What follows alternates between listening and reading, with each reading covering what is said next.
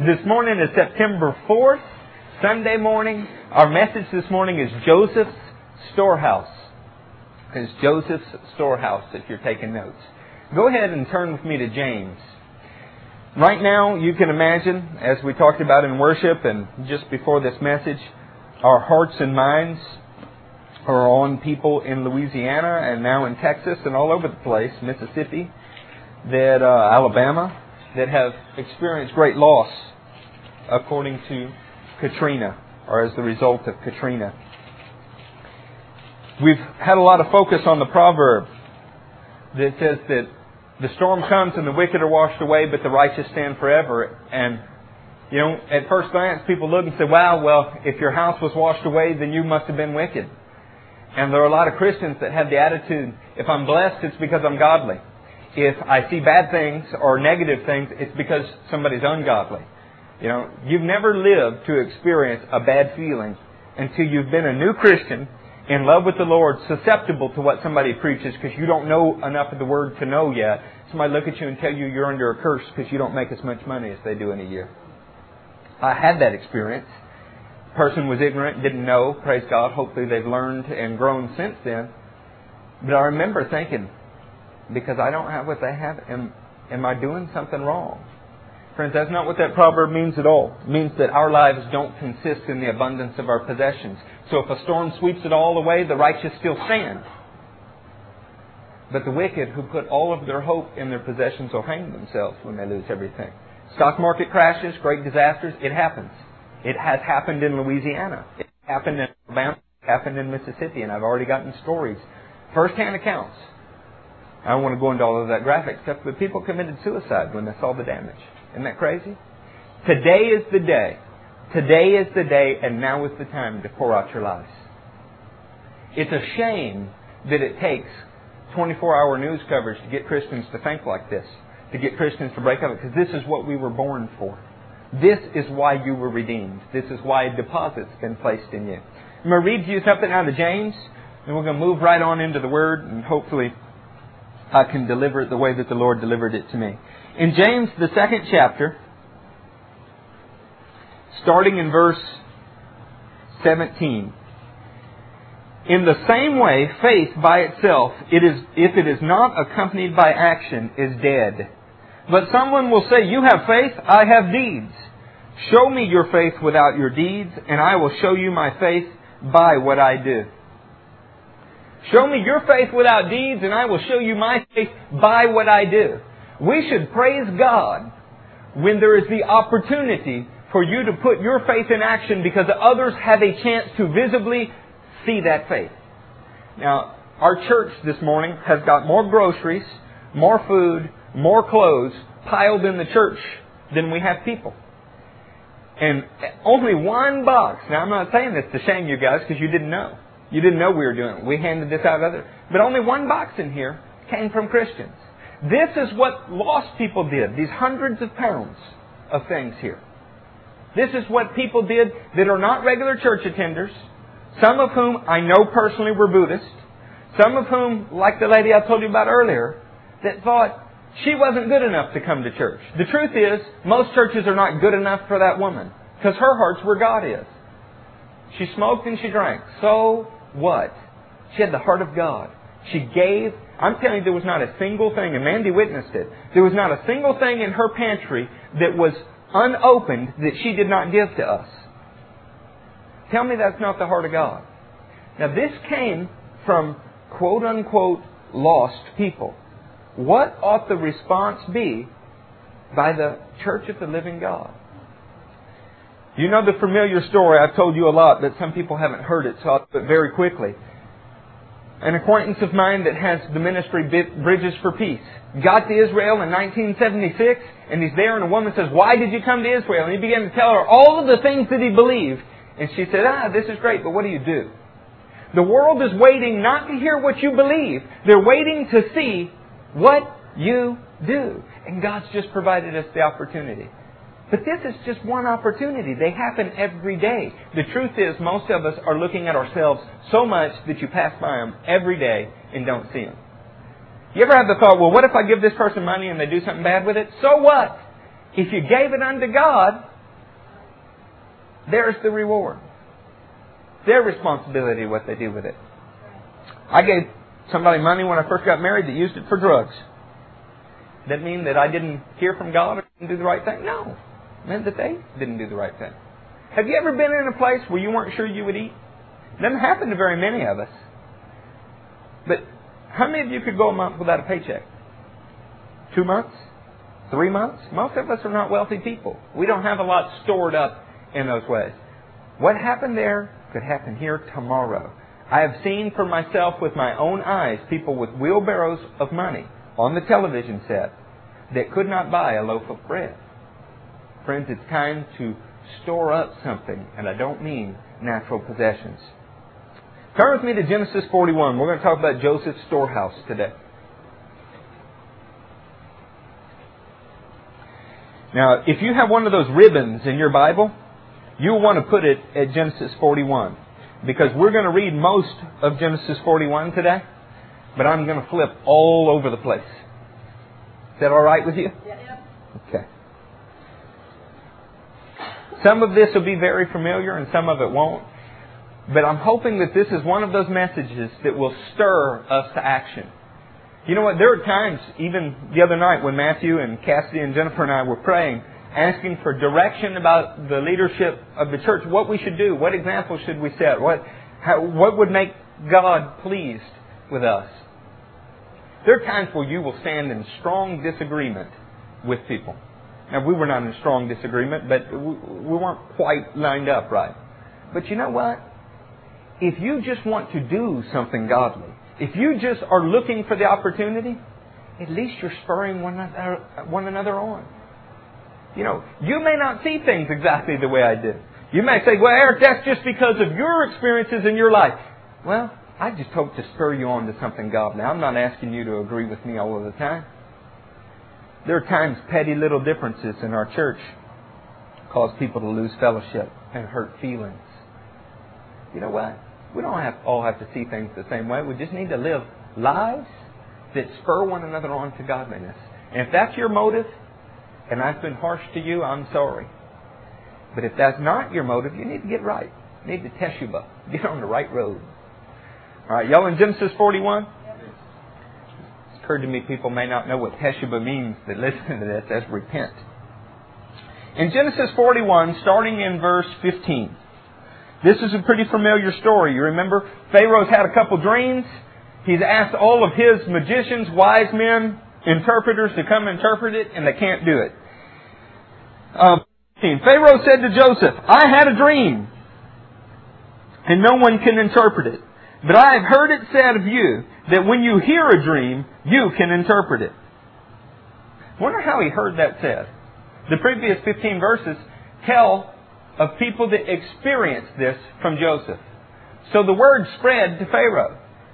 Guys, the things that we do, we don't do for men to see. We do for our Father to see. But if men never see them, if you are not the church in some visible way outside doing things for Jesus, then how would they know? Paul goes so far as saying, how can they hear unless somebody preaches? How can they believe unless they have a message to hear? Sometimes, because we believe in this church that you are Spirit-led when you witness, that somebody can only be saved if the Spirit of the Father drove them, I think sometimes we're waiting for the bullhorn to yell at us to witness, to show love to people, to do this. And it doesn't need to be that way. You need to be in the forward mode, ready to do it, looking for the opportunity to do it, and let Jesus tell you, no, not that one. Let's assume we should do good, and let Jesus tell us if He doesn't want us to in a certain situation because He's smarter than us. Let's not assume that we should sit back and be self-absorbed and do nothing and wait for Him to tell us to do something.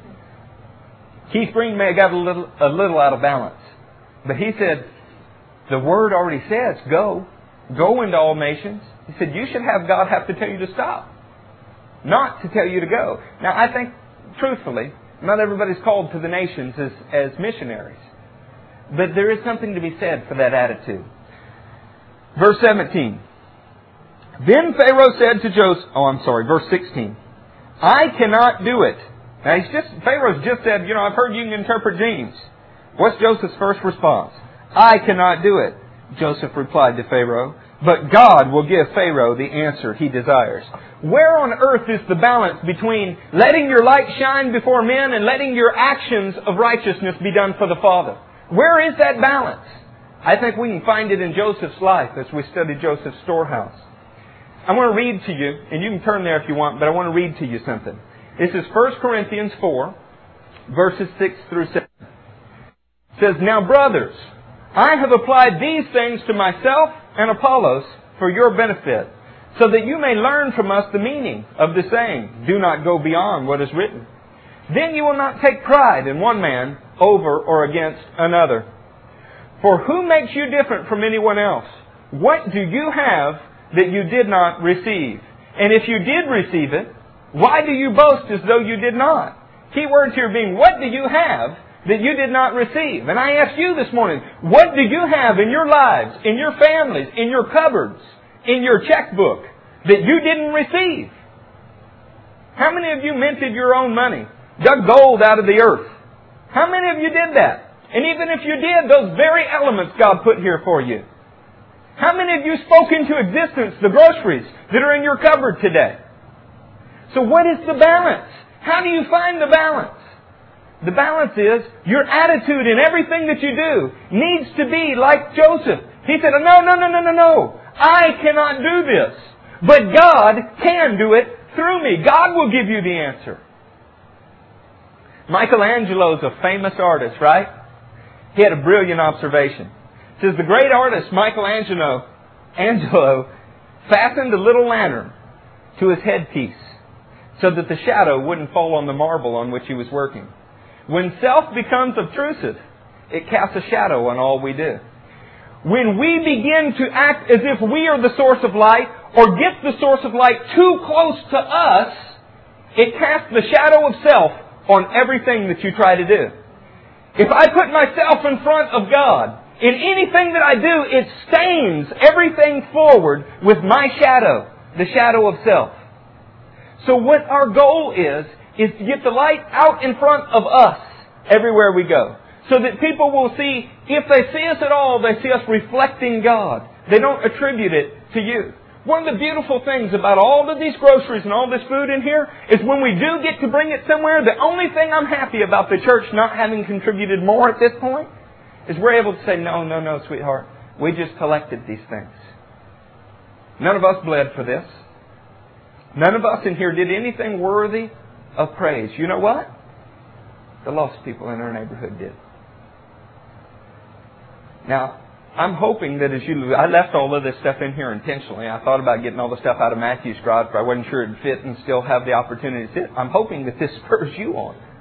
I'm hoping that if a Buddhist brings 8 bags, surely together we can get 10. This idea of giving the glory to God, getting the right balance. There was a female physician that was on the foreign mission field. She helped to heal a child that was of somebody important and was greatly loved. And listen to this encounter. It says, in gratitude, he knelt, this is the father of the child, at her feet, and not only thanked her, but worshipped her as if she were a god. She stopped him, saying that she was only mortal like himself, and worship belonged only to God. He replied that no one but God could have saved this child's life. He went on to ask, who would you think? Who would you praise? The missionary replied, for a princely gift sent by the hand of a messenger, who do you think deserves the praise? The servant or his generous master who is the giver? I am one of God's servants whose hand He has been pleased to send you this great gift of healing. Where is the balance? There it is. Somebody's tempted to thank you. Somebody's tempted to think you did something. You say, no, sweetheart. No, sir. I am just the messenger. The giver of all good gifts. Somebody quoted this during worship. Comes from our Father above. Now, you know what's amazing? See people that are reportedly not in His service. That don't go to church. Or that worship foreign gods. Being His messengers. He's able to use the ravens. But I sure would like to see the doves get used every now and then. The rocks will praise Him if you don't. But I sure would like to see you do it. You understand? This is what I'm hoping will motivate us towards action. Because this is why we were born. This is why we were selected apart. God desires increase in the deposit He put in you. He saved you so that you could do the work of the kingdom. We think He saved us so that we could be intellectually enlightened. We could understand all theology. So that we could sit back and be blessed and have tape recorders and prophecies and all of these wonderful things.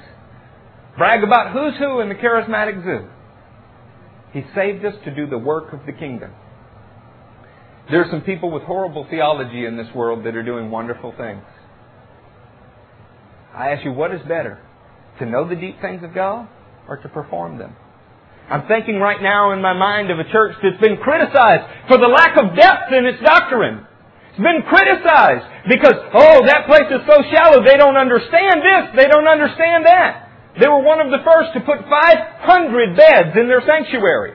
They're one of the first to organize food, donations, and drop-offs so that while other churches were sitting around talking about what to do, they were doing something. You tell me whose doctrine is shallow.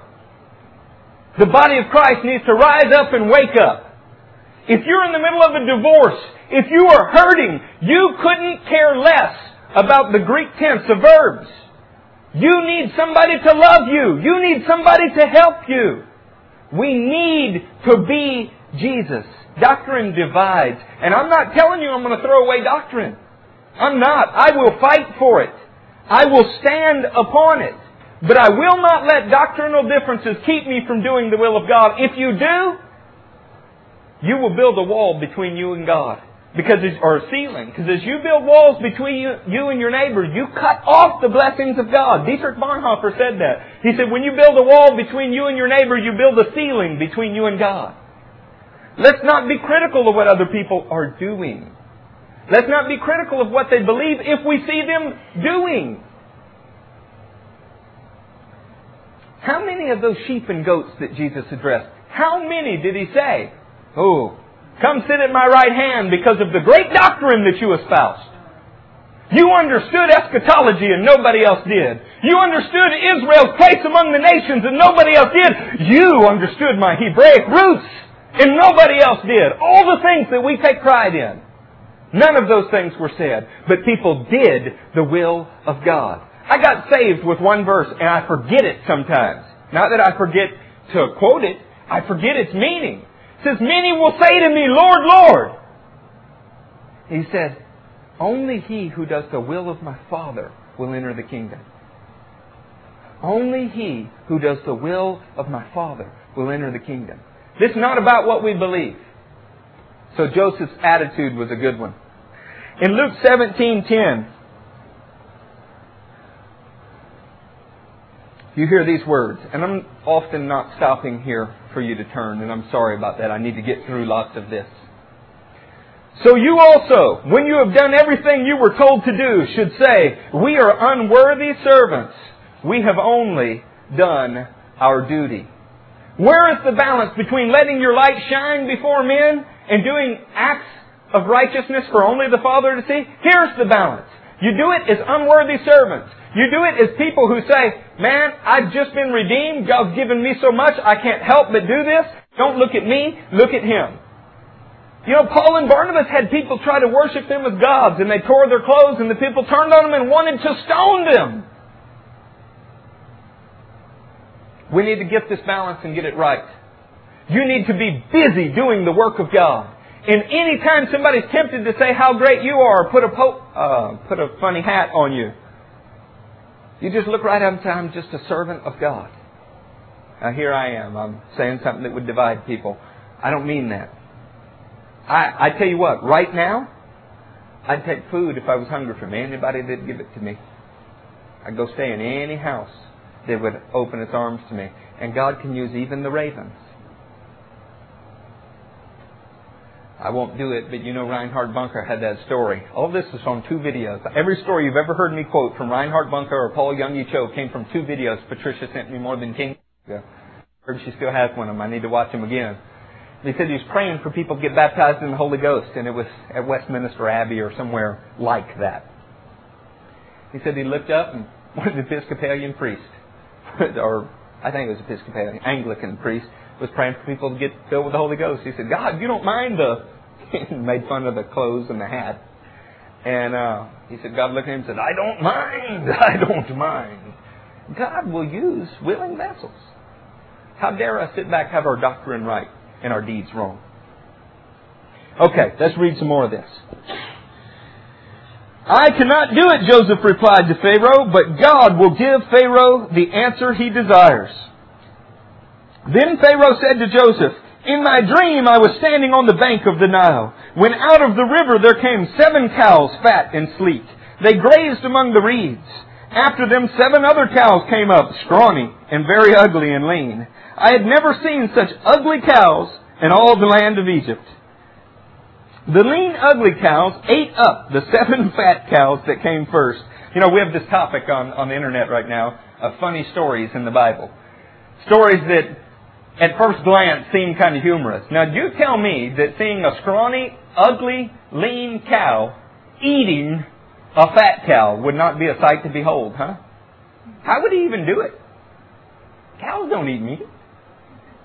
This must have been some dream Pharaoh had. But even after they ate them up, no one could tell that they had done so.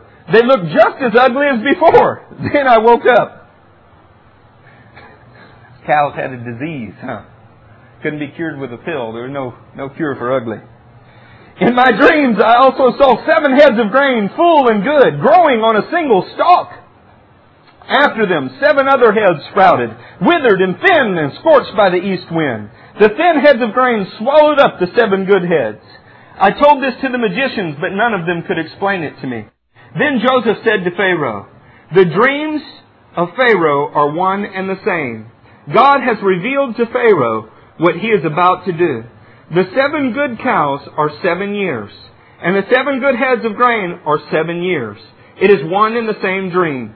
The 7 lean, ugly cows that came up afterward are 7 years, and so are the 7 worthless heads of grain scorched by the east wind. They are 7 years of famine. It is just as I said to Pharaoh. God has shown Pharaoh what he is about to do. 7 years of great abundance are coming throughout the land of Egypt, but 7 years of famine will follow them. Then all of the abundance in Egypt will be forgotten, and the famine will ravage the land. Keep your finger there. Basically, Joseph gets this revelation that there is a famine coming in the land. But the famine will come after good things. In Amos, I want to read you something. It's Amos 8:11. Keep your finger where you're at. The days are coming, declares the sovereign Lord, when I will send a famine through the land. Not a famine of food or a thirst for water, but a famine of hearing the words of the Lord. You know, there are all kind of things that people can hunger for. You can hunger to have your flesh fed. You can hunger to have your spirit fed.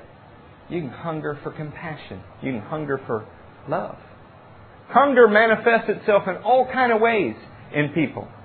God said that there would be a famine. In fact, the context of this in Amos is speaking about after a crucifixion, there would be a famine, a drought from hearing from the Lord in the land of Israel. Now that's odd, because people are hearing from God every day in the land of Israel. Apparently the drought was short and lasted for the leadership of the nation. But then he goes on, this is the scripture that James quotes in Acts, and said, but then I will again return and rebuild David's tabernacle. And goes on to talk about the outpouring of the Holy Spirit. That occurred in the book of Acts. We've taught on that many times. There is a famine that continues to this day. Not in a specific land, but there are people that because of an improper view of the crucifixion are not hearing God's voice. They are not hearing from God. Their thirsty souls are not being watered. You guys are experiencing years of plenty. You're hearing from God. You're filling up. You're filling up every day. You've had many years to do that. As much as we're talking about food today and you sharing food with people, how dare we not share of the years of our abundance? with those that are hurting. Listen to this. While visiting a lighthouse, a man said to the innkeeper, "Are you afraid to live here? It seems dangerous being so close to the coast in all these storms." "No," replied the man, "I'm not afraid. We never think of ourselves here." "What do you mean? Never think of yourself? How is that?" Christians, I want you to listen to this. This guy in the lighthouse. "We know that we are perfectly safe, and we only think of having our lamps burn brightly and keeping our reflectors clear so that those in danger may be saved." This is what Christians ought to do. They are safe in a house that the Bible says is built on a rock and cannot be moved by the wildest storm.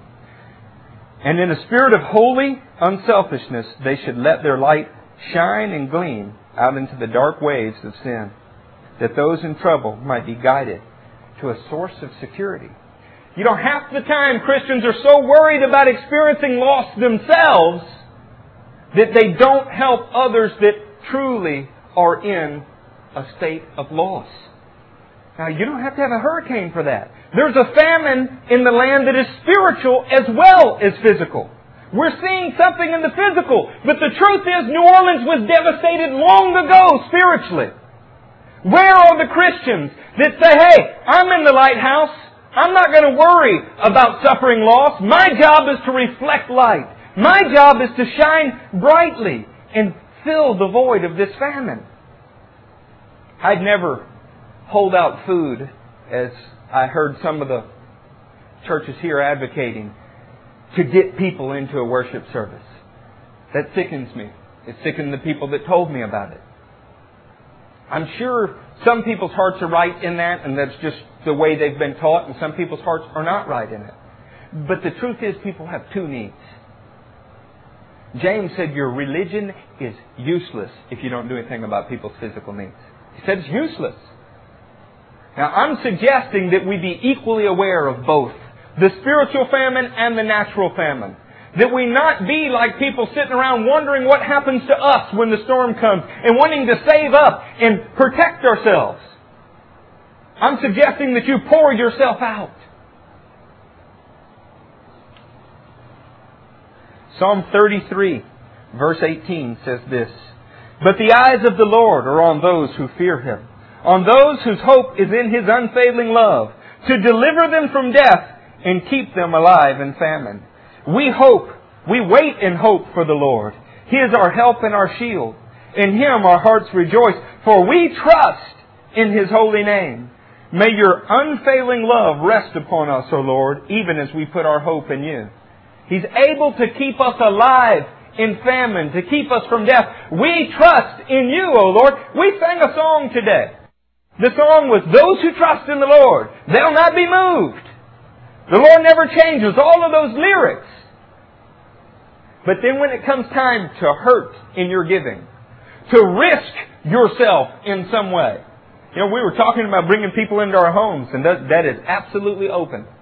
As God would lead, we will do that. But as we were talking about it, you know, there's this uncomfortable feeling that comes from deep within when you talk about a stranger staying in your house, isn't there? This is your personal space. This is the area where the true you dwells. We don't like to do that. And yet we know from the story of Elijah and the years I've been teaching on it, that the widow's son gets raised from the dead when you take him into your personal space. Deed-based evangelism is what causes the kingdom to grow. It is a totally modern facade that it is the oratory powers of a preacher, or that it is the abundance of blessing in Christians' lives that cause the lost to get saved. That is total garbage. What causes people to get saved are deeds of righteousness done in faith.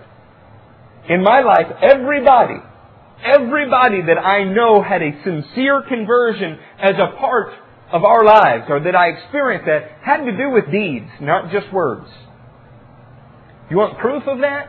Go where 1,000 tracts has been handed out. And I promise I've handed out as many tracts as anybody in here. You'll see them littered on the ground afterwards. It's not to say tracts are not good, or that they're not seeds that are planted. Like I said, I've handed out more than probably anybody in here. But we get saved, we get truly moved when we see actions. It's time for the church to do that. Turn with me to verse 35 of Genesis 41. I guess we ought to read what's in between there, huh? Would we stop in 30? But 7 years of famine will follow them. Then all the abundance in Egypt will be forgotten, and the famine will ravage the land. The abundance in the land will not be remembered, because the famine that follows it will be so severe. The reason the dream was given to Pharaoh in two forms is that the matter has been firmly decided by God, and God will do it soon. Look how merciful God is. He is warning, not once, but twice, repeating dreams and multiple meanings, trying to warn people there's a famine coming. That's where God's heart is. We've discussed predestination till we're blue in the face. Where God's heart is in warning people that danger is approaching so that they might be saved. We can say Noah was the only one predestined to get on the ark. The Bible says Noah preached to the people. The fact that nobody responded doesn't mean that they weren't destined to respond. It meant that they missed their destiny. Whosoever shall call upon the name of the Lord. That's the heart of God. Now, you're supposed to be His mouthpiece. You're supposed to be His hands and feet, as am I. What a great responsibility. We glory in the richness of being declared righteous in Christ. We glory in the idea that we're sons of the living God. It's time to put our feet to the pavement. It's time for the rubber to meet the road from a faith standpoint. Tell you what, if you happen to be speaking to me in the months to come about all the great revelation you have, and there are no deeds in your life, I may pretend to listen, but I promise it's falling on deaf ears. I'll be polite, but I promise it's falling on deaf ears. It is time for Christians to act like Christians. And now let Pharaoh look for a discerning and wise man, and put him in charge of the land of Egypt. Let Pharaoh appoint commissioners over the land to take a fifth of the harvest of Egypt during the 7 years of abundance. They should collect all the food of these good years that are coming and store up the grain under the authority of Pharaoh to be kept in the city for food. Keep your finger on verse 36. We're going to collect during the good years. It's going to be reserved for the bad years. While your finger's on verse 36, or your ribbons there, whatever, turn with me to Matthew 6. I taught on this once before, and most of you heard it. Now we get the opportunity to live it. Doesn't matter if you know what it means if you don't do what it says. Matthew 6, verse 19. Do not store up for yourselves treasures on earth, where moth and rust destroy, and where thieves break in and steal. But store up for yourselves treasures in heaven, where moth and rust do not destroy, and where thieves do not break in and steal. For where your treasure is, there your heart will be also. The eye is the lamp of the body. If your eyes are good, your whole body will be full of light. Now this is a Hebrew idiom. Good eye and bad eye. You remember what I taught you that was? A good eye is the eye that is on what God's eyes are on. The Torah, which is the foundation for the Bible. The Old Testament as a whole is the foundation for the New Testament. But the Torah specifically is the foundation for all of the Bible. The first revelation God gave in Deuteronomy 13 says that written revelation is the standard by which you would measure all the rest of the revelation. Well, that's a light you may never have seen the law in, huh? Go read Deuteronomy 13 when you're done here. But having said that, this Bible, the Torah, the Tanakh, the whole Old Testament declares over and over and over that God cares about widows and orphans, that He wants gleanings left in field, that He wants people to care for the aliens and the foreigners in their land, that He wants the land to rest. Over and over and over, this idea is there to show people God's eyes are on people to be generous to them, to be good to them, to provide for them. So while He's talking about not laying up your treasure in heaven, or not laying it up in earth, but laying it up in heaven, He goes on to teach about what you should be looking for. To have a good eye means that you have God's perspective on things. You're looking to be generous. But if your eyes are bad, your whole body will be full of darkness. If then the light within you is darkness, how great is that darkness? If you guys that are supposed to be God's representatives, God's hands and feet on earth don't have your eyes on what God does, but are staring at yourself, how great will that darkness be? That's what He's teaching. That's why He goes right on to talk about two masters. No one can serve two masters. Either he will hate the one and love the other, or he will be devoted to the one and despise the other. You cannot serve both God and money. Christians for many, many years, most Christians, let's just be honest, are balancing the fence between serving those two things. We give as long as it doesn't really affect us. Now when I say this, it's kind of, Matthew and I experienced this in football. When people have to run sprints, especially as punishment, there are always a few that have the right kind of heart. And they run as hard as they can every time because that's what the coach asked for. Then there were a few that were like me, that knew where I was supposed to come in. I knew when I ran with the running backs, Brad was faster than me, and Eric Baum was slower than me. So as long as I came in between those two, we were all right. There was kind of an unspoken arrangement with Eric Baum and I. You know, we all knew where we were supposed to go. We reserved our strength. We reserved ourselves. We held something because we didn't know how many sprints we were going to run. And guys like Brad Lively would pass out because the coach would see that we were loafing. He'd make us all run again and again and again and again. And I loafed again and again and again while Brad ran with everything that he had again and again and again. When I preach like this, there's a danger. There is a danger that some of you who are sprinters financially will wear yourselves out because others are loafers and we're trying to get the whole group to move in unison. So I'm going to get to the balance, and I promise that. I'm not preaching this message about money, though. Money's a small part of it. When we did all of this, we put in big, bold letters on the flyers we handed out to the neighborhood. No, zero, none, no monetary donations. I did that for a couple of reasons. One is I figured that people would be less skeptical. Second is I don't really know how to handle that from a bookkeeping standpoint. I know how to do what churches do. Third is I figured that was your job. Be honest. I figured that was your job. I figured that was Matthew's job. That was my job. That our families would contribute financially. We'll take that money from the church coffer and go buy things. What I'd hoped for from the lost was a few cans of soup. And look what they did. What do you think our response ought to be? Now, if you see me wearing a $2,000 suit and a Mercedes tomorrow, after you just wrote a check that hurts, you ask God about that and see what happens. You know, see if you don't see judgment in my life. We have an obligation, like Joseph had an obligation, to do what God requires with grain. Okay? I'm not trying to exact money out of you. Please get the... I never preached... This whole time you've known me, we haven't preached on money, but there is a need.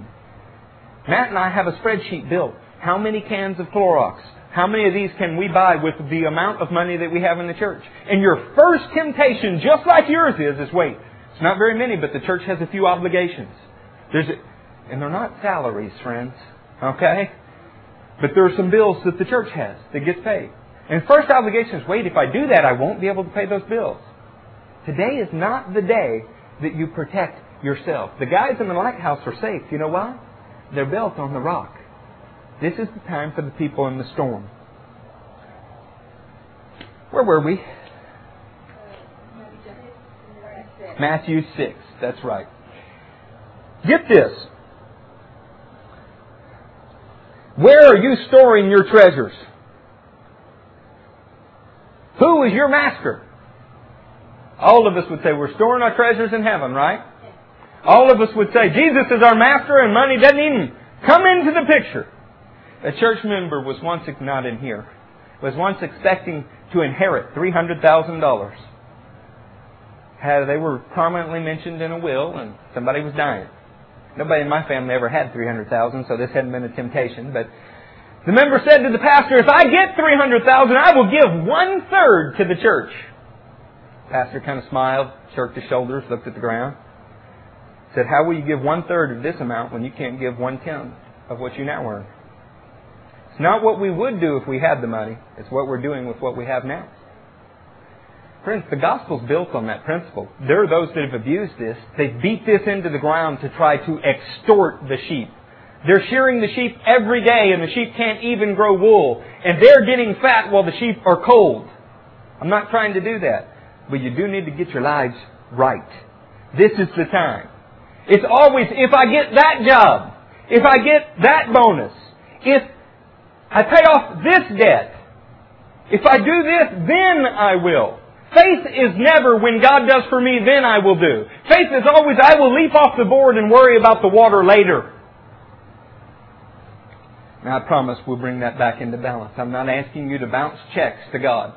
Funniest thing I ever heard in my life, they pulled the preacher off the air, but a preacher named people in his church that had bounced checks.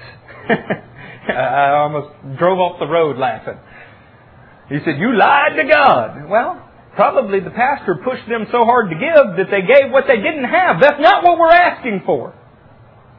Paul brings it into perfect balance, and we will get to that. Luke 6:45 says this. Stay where you're at in Genesis, though.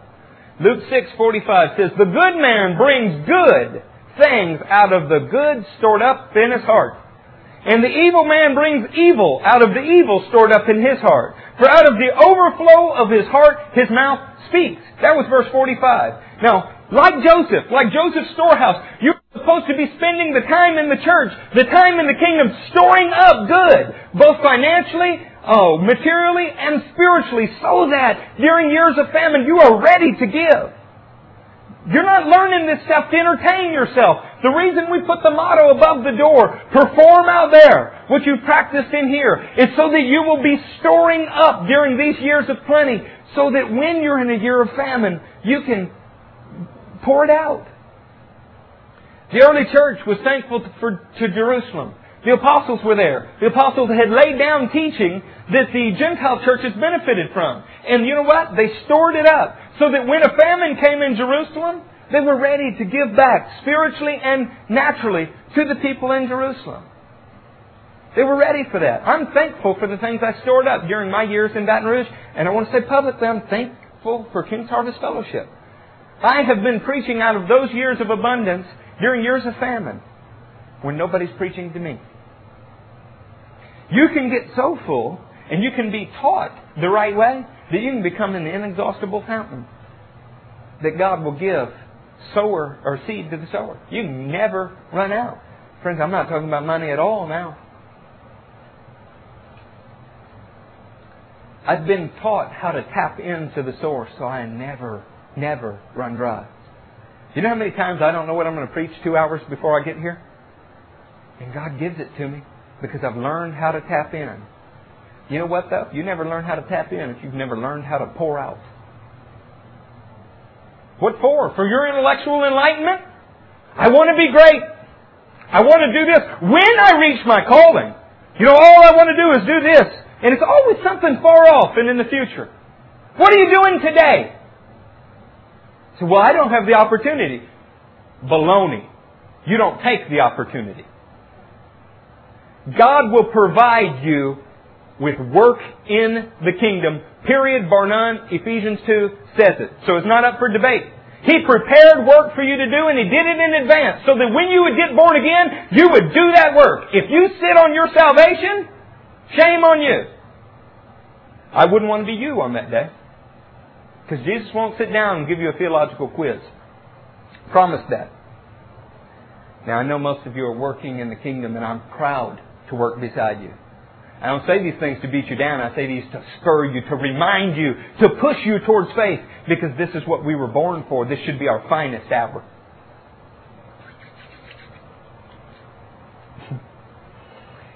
I didn't read to you verse 46.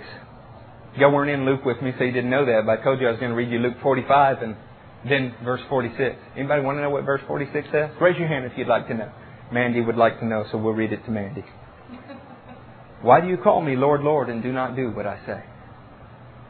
Get that. He says, the good man brings good things out of the good stored up in his heart. The evil man brings bad things out of the bad things that are stored up in his heart.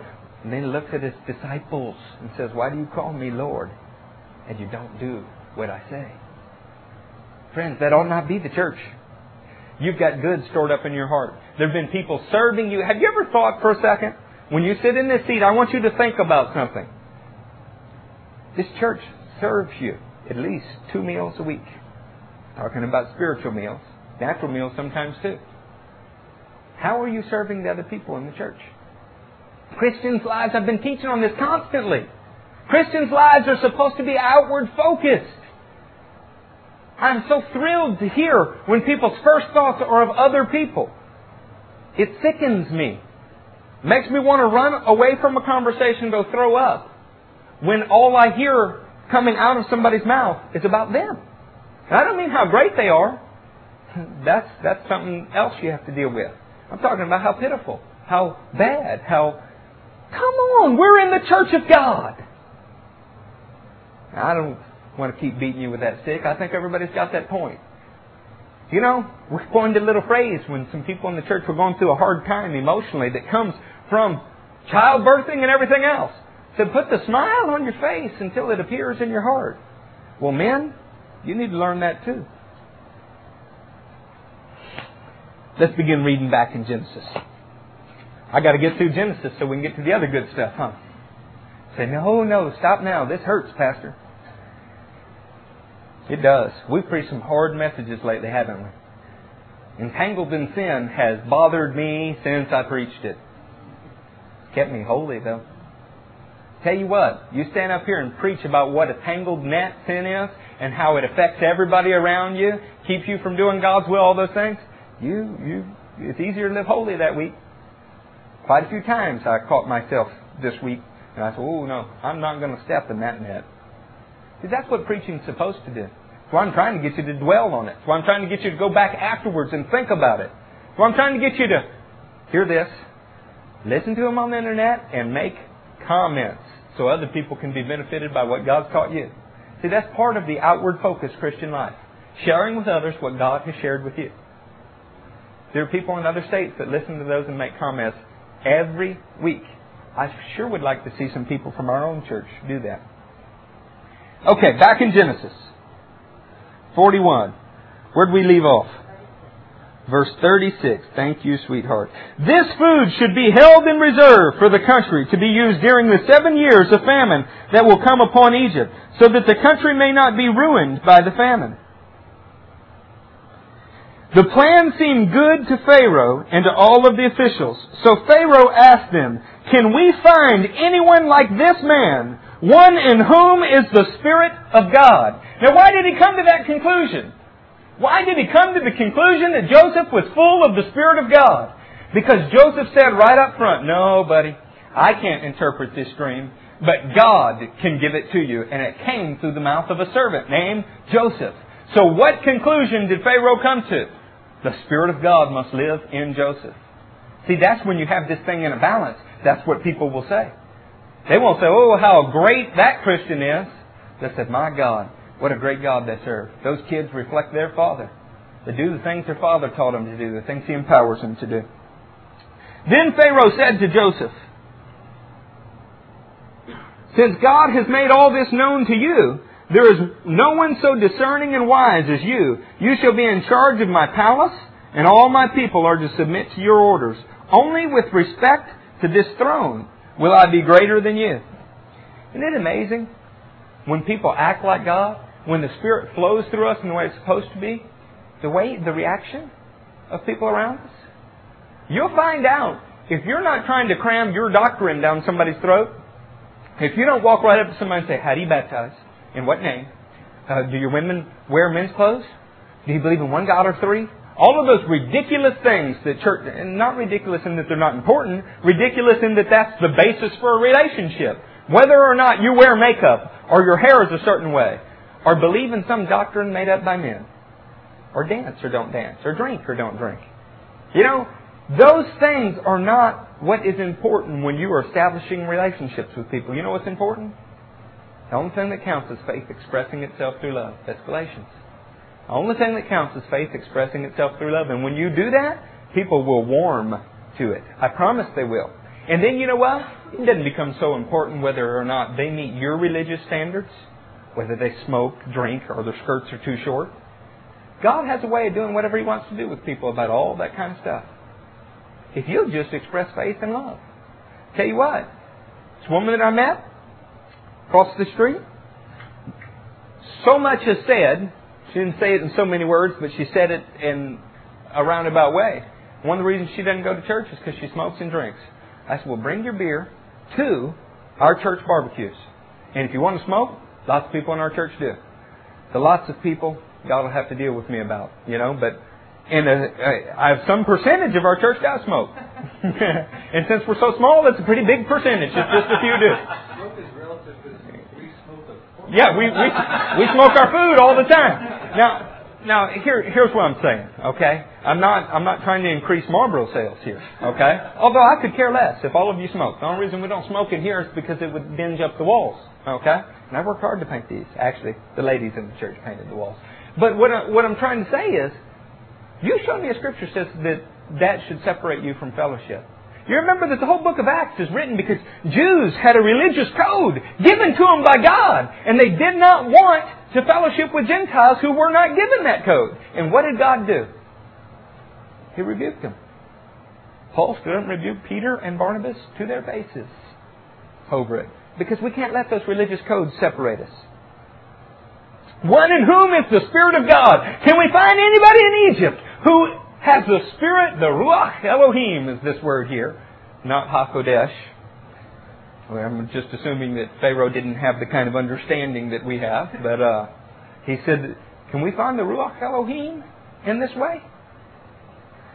Galatians 5:22 says this, but the fruit of the Spirit is love, joy, peace, patience, kindness, goodness. You got that? Patience, kindness, goodness. Patience, kindness, goodness. Boy, it'd be nice. Patience, kindness, goodness. I need more of all three of those. Faithfulness, gentleness, and self-control. Lord have mercy. I'm failing. Against such there is no law. Those who belong to Christ Jesus have crucified the sinful nature with its passions and desires. Since we live by the Spirit, let us keep in step with the Spirit. Do not think you are in step with the Spirit. You know what keeping in step is? That's a left, right, left. That's marching in a cadence. Keeping in step with the Spirit. You can't do that sitting on your rear end at home watching television feeling sorry for yourself. Can't. You know how you keep in step with the Spirit? You move when He moves. You do what He says do. To do that, you have to have the mindset that He's moving. That there's something that He wants you to do. Israel woke up every day and looked out to see if that cloud moved. Somebody watched all night to see if that pillar of fire moved. How attentive have you been? If the Lord spoke to you and said, there's an Ethiopian eunuch over there, would you run to do His will?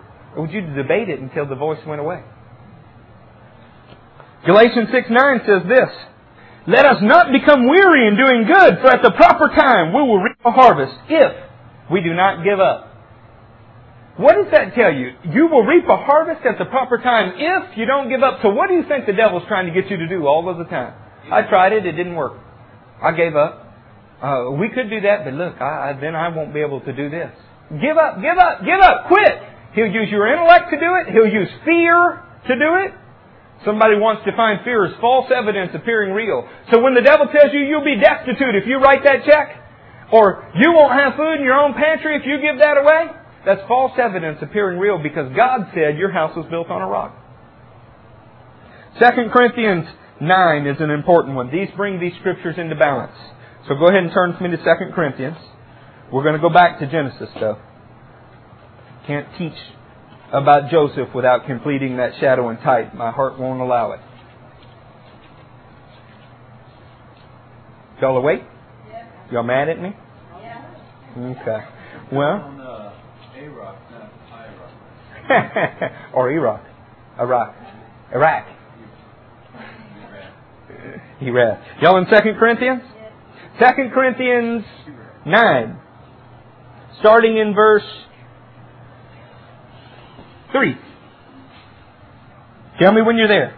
I want y'all to read this one. The other ones I didn't care if you just listened. These I want you to read. Okay? Got to get this through the ear gate and the eye gate. But I am sending... I'm sorry, hold on. Yeah, I'm in the right place, aren't I? 2 Corinthians 9, verse 3. Yeah.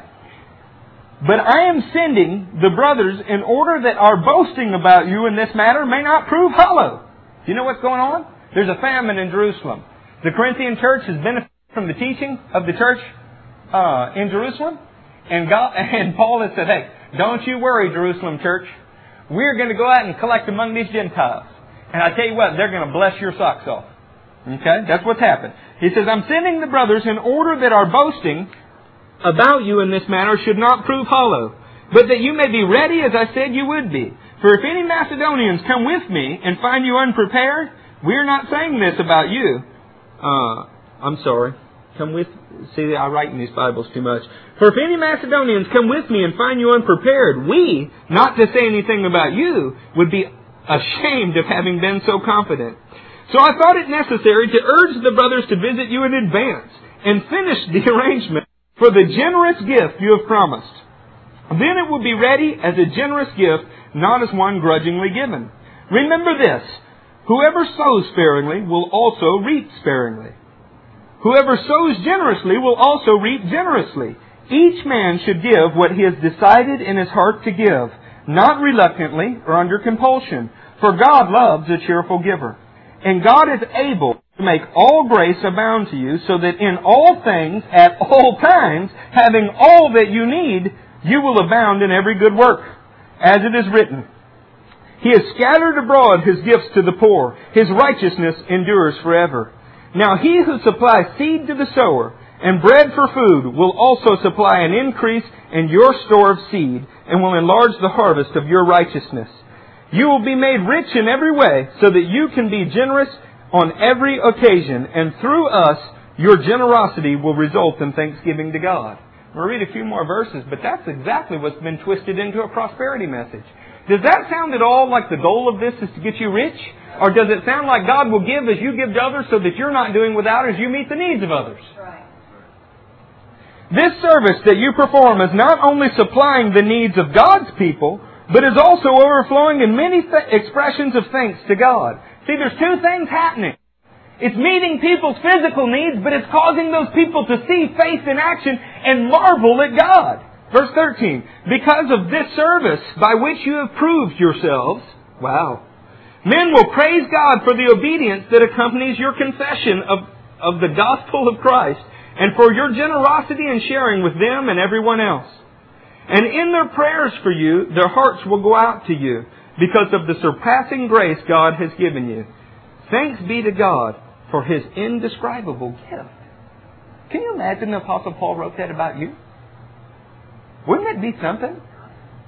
But do you notice the mixture of sternness and kindness in him as he does this? He's telling them, boy, this is going to bless everybody. It's going to meet their needs. It's going to cause them to thank God and even remember you in their prayers. But have it ready when I come. That I'm bringing other Gentiles with me who have given. I don't want to be embarrassed. I don't want you to be embarrassed. Do you hear that tone? I bet he wished he didn't have to say that. No pastor wants to say things that are hard. You want people to do it out of a willing heart, not because they feel compelled to. In fact, he said, be a cheerful giver and only give what you've set aside in your heart to give. Flip over a page. This is the balance verse. I promise we're about to quit. 2 Corinthians 8. This brings all of this into balance. I'm not trying to get you poor. I'm not trying to take your last meal so that you're eating ramen noodles. But, friends, who of us couldn't miss a meal to give somebody else one? When you need something, when a family member's sick, you want somebody to get healed, you never fasted? I fasted 14 days one time because somebody was sick and I thought it'd help. I was wrong. Me eating or not eating doesn't do a thing for God. It does everything for me. But isn't it amazing? When there's a great need close to me, how easily I did that? Why does it have to be in your immediate family? We're the family of God.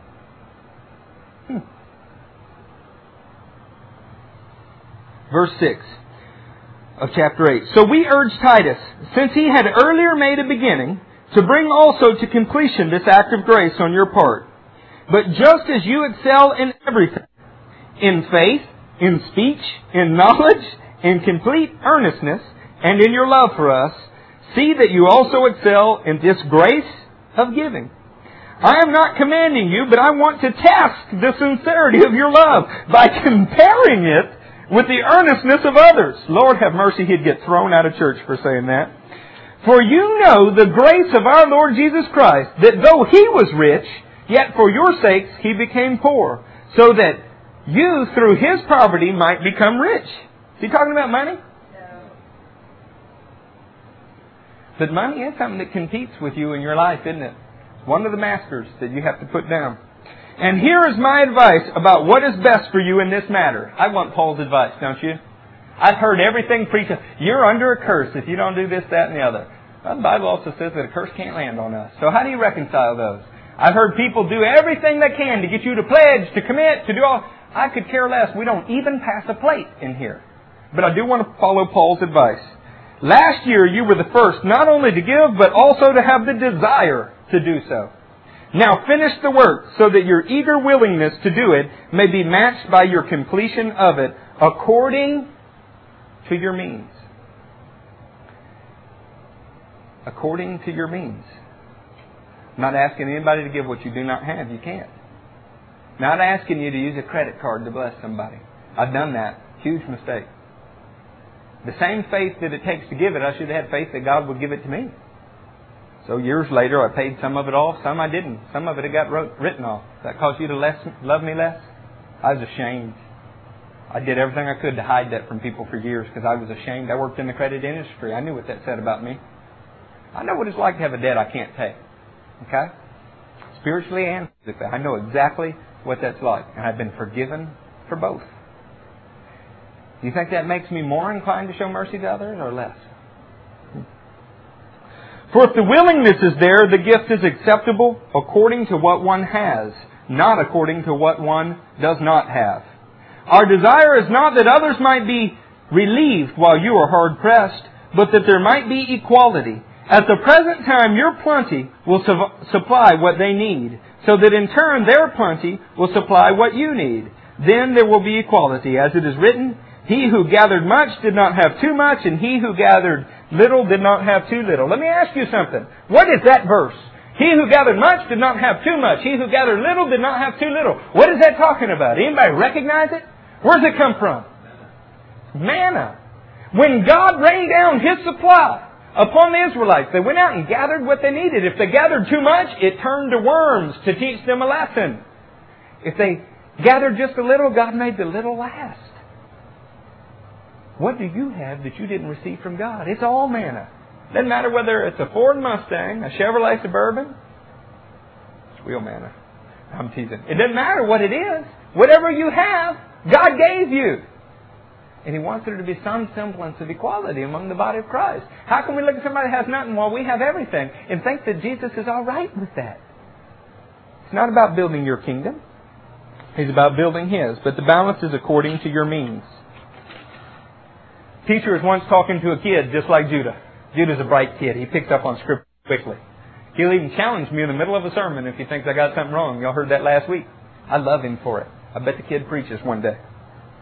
Teacher was once relating the parable of a rich man and Lazarus. Y'all remember that? The rich man and Lazarus? The rich man had all good things in his life, and when he died, he went to a bad place. While Lazarus had a really harsh earthly life. Even the dogs licked his sores. They benefited from him, but he got nothing, right? But when he died, he went to Abraham's side. So the teacher asked the kid, now, which one would you rather be, boys? The rich man or Lazarus? One smart little boy like Judah said, I'd rather be the rich man while I'm alive and Lazarus when I die. That sums up the church. We want to live like the rich man. We want to gather up all that we can gather, make sure that we're comfortable, that we're happy, and then we want the reward of those that did without when we die. Scripture says you cannot serve two masters. Let's finish Genesis. Oh wow, I'm going over on my time, aren't I? I promise I'll hurry. We'll have to teach this again because this is really the best part. We're going to read verses 41 through 49. So Pharaoh said to Joseph, I hereby put you in charge of the whole land of Egypt. Then Pharaoh took his signet ring from his finger and put it on Joseph's finger. You know what the signet ring was? Signet ring was something that they literally wore, that they stamped in wax or clay on tablets. And you know what it said? This is the word of Pharaoh. Now who does that sound like? Who came to us in a man's body like Joseph, but with the very word and authority to use the word of God, so that when he spoke, it bore the seal of God. He dressed him in robes of fine linen and put a gold chain around his neck. I bet you can figure out what that is. He had him ride in a chariot as his second in command. And the men shouted before him, "Make way." Now get this. God has a chariot throne, right? We preached about it in the message. God's on the move. God's presence is a chariot throne. Who was in the presence of God with God all the days of His ministry on earth? That He might take you to be where He is. That's Jesus. He's right there with the Father, however you want to think about that. He is on that chariot throne. And who went before Him shouting, "Make way"? John the Baptist. Same words. Prepare the way. Make the way. Thus He put him in charge of the whole land of Egypt. Then Pharaoh said to Joseph, "I am Pharaoh, but without your word no one will lift a hand or foot in Egypt." Pharaoh gave Joseph the name Zaphanath-Paneah, and gave him Asenath, daughter of Potipherah, priest of On, to be his wife. Now get this. Only with respect to the throne was there any difference between Pharaoh and Joseph, because he spoke the very word of Pharaoh, had a signet ring to prove it, the royal garments to prove it, and rode with him in his chariot. Does this sound like anybody that you've come to know and love? Only with respect to the throne is there a difference. Read Corinthians 15, see if that doesn't make some sense to you when the Son submits the kingdom back to the Father. Now, he got a name. He got a name, and it was Zaphanath-Paneah, and he also got a foreign bride. Isn't that interesting? Now, this name Zaphanath-Paneah, you've heard me tell you before it's Savior, but I found the literal definitions. Okay? In the Egyptian tongue, Zaphanath-Paneah means two things. Sustenance of the land is the living one. In other words, there is a living one in this land that is our sustenance. Boy, that's good, isn't it? The living one, who is our sustenance. You know what the other definition is? The one who furnishes the nourishment of life. Boy, doesn't that sound just like what Peter said? You guys going to leave me too? Peter said, "Where would I go? You have the very words of life." Can you see how in almost every way Joseph was just like Jesus? He was a man in whom the Spirit of God dwelt, so that he was elevated to where the throne was the only thing that was caused him to be distinguishable between him and Pharaoh. He spoke the words of Pharaoh as if he was Pharaoh. His title meant Savior, the living one, the source of life. Isn't that interesting? Wonder what God's trying to teach us there. He was 30 years old when this happened. Then we go on down, and I'm not going to read it because there's two scriptures I want to get to, and I'm running way over. We go on down and find out that He provided for them. They took all of this into the collection. When the famine came, He was there. You're supposed to be storing up good in your heart, just like... See, the reason I'm telling you why Joseph is like Jesus is because we all know we're supposed to be like Jesus. We're supposed to be like Joseph too. So that when you encounter famine, you'll know what to do. Here's a proverb. I'm going to read you 3 scriptures and we're going to close. Here's a proverb. Proverb 11:24. One man gives freely, yet gains even more. Another man withholds unduly, but comes to poverty. Isn't that interesting? Man who gives freely gets even more. But the one who withholds, poverty comes to him. If you want to gain life, you must lose it. But if you try to keep your life, you lose even the life you have. Didn't Jesus say that? I wonder where He got the idea. On that subject, a theologian named J.R. Miller once wrote, "Mary's ointment was wasted when she broke the vase and poured it upon her Lord. Yes, it's true. But suppose she had left the ointment in an unbroken vase. What remembrances would it then have had? Would there have been any mention of it in the gospel pages? Would her deed of careful keeping have been told over the world? She broke the vase and poured it out, lost it, sacrificed it. And now that perfume fills the whole earth. We may keep our life, if we will, carefully preserving it from waste. But we shall have no reward, no honor for it at the last. If we empty it out in loving service, we shall make it a lasting blessing to the world, and we shall be remembered forevermore." I'm asking you today, what are you pouring out your life for? You saving it? You get no reward like that. Won't fill the earth like that. The more you pour it out, the more it'll fill the whole earth. There's 2 scriptures, people pouring something out. See if you recognize them. Luke 22:20.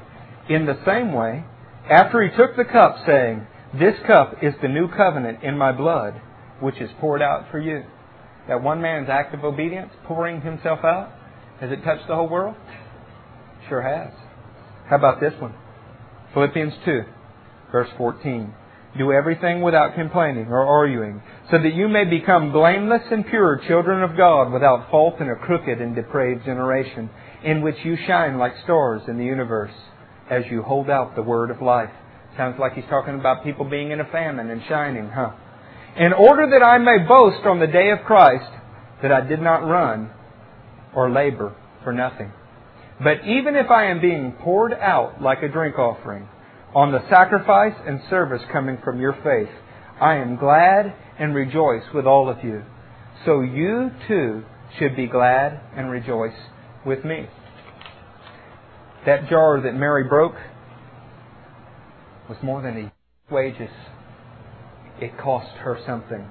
She had been saving it her whole life because it was valuable. She gave it all in something that was seemingly worthless. It's gone in a few minutes. And yet we're still talking about that one deed of faith today. What will you do? What will you do with your life? Are you going to treasure up heaven on earth, or treasure up your treasures on earth or in heaven? I'd rather pour out the most costly things I have and it be a beautiful fragrance to the Lord that gets told of for the generations to come than to keep it for myself. Be something good to write on an epitaph, wouldn't it? Y'all stand up and let's pray.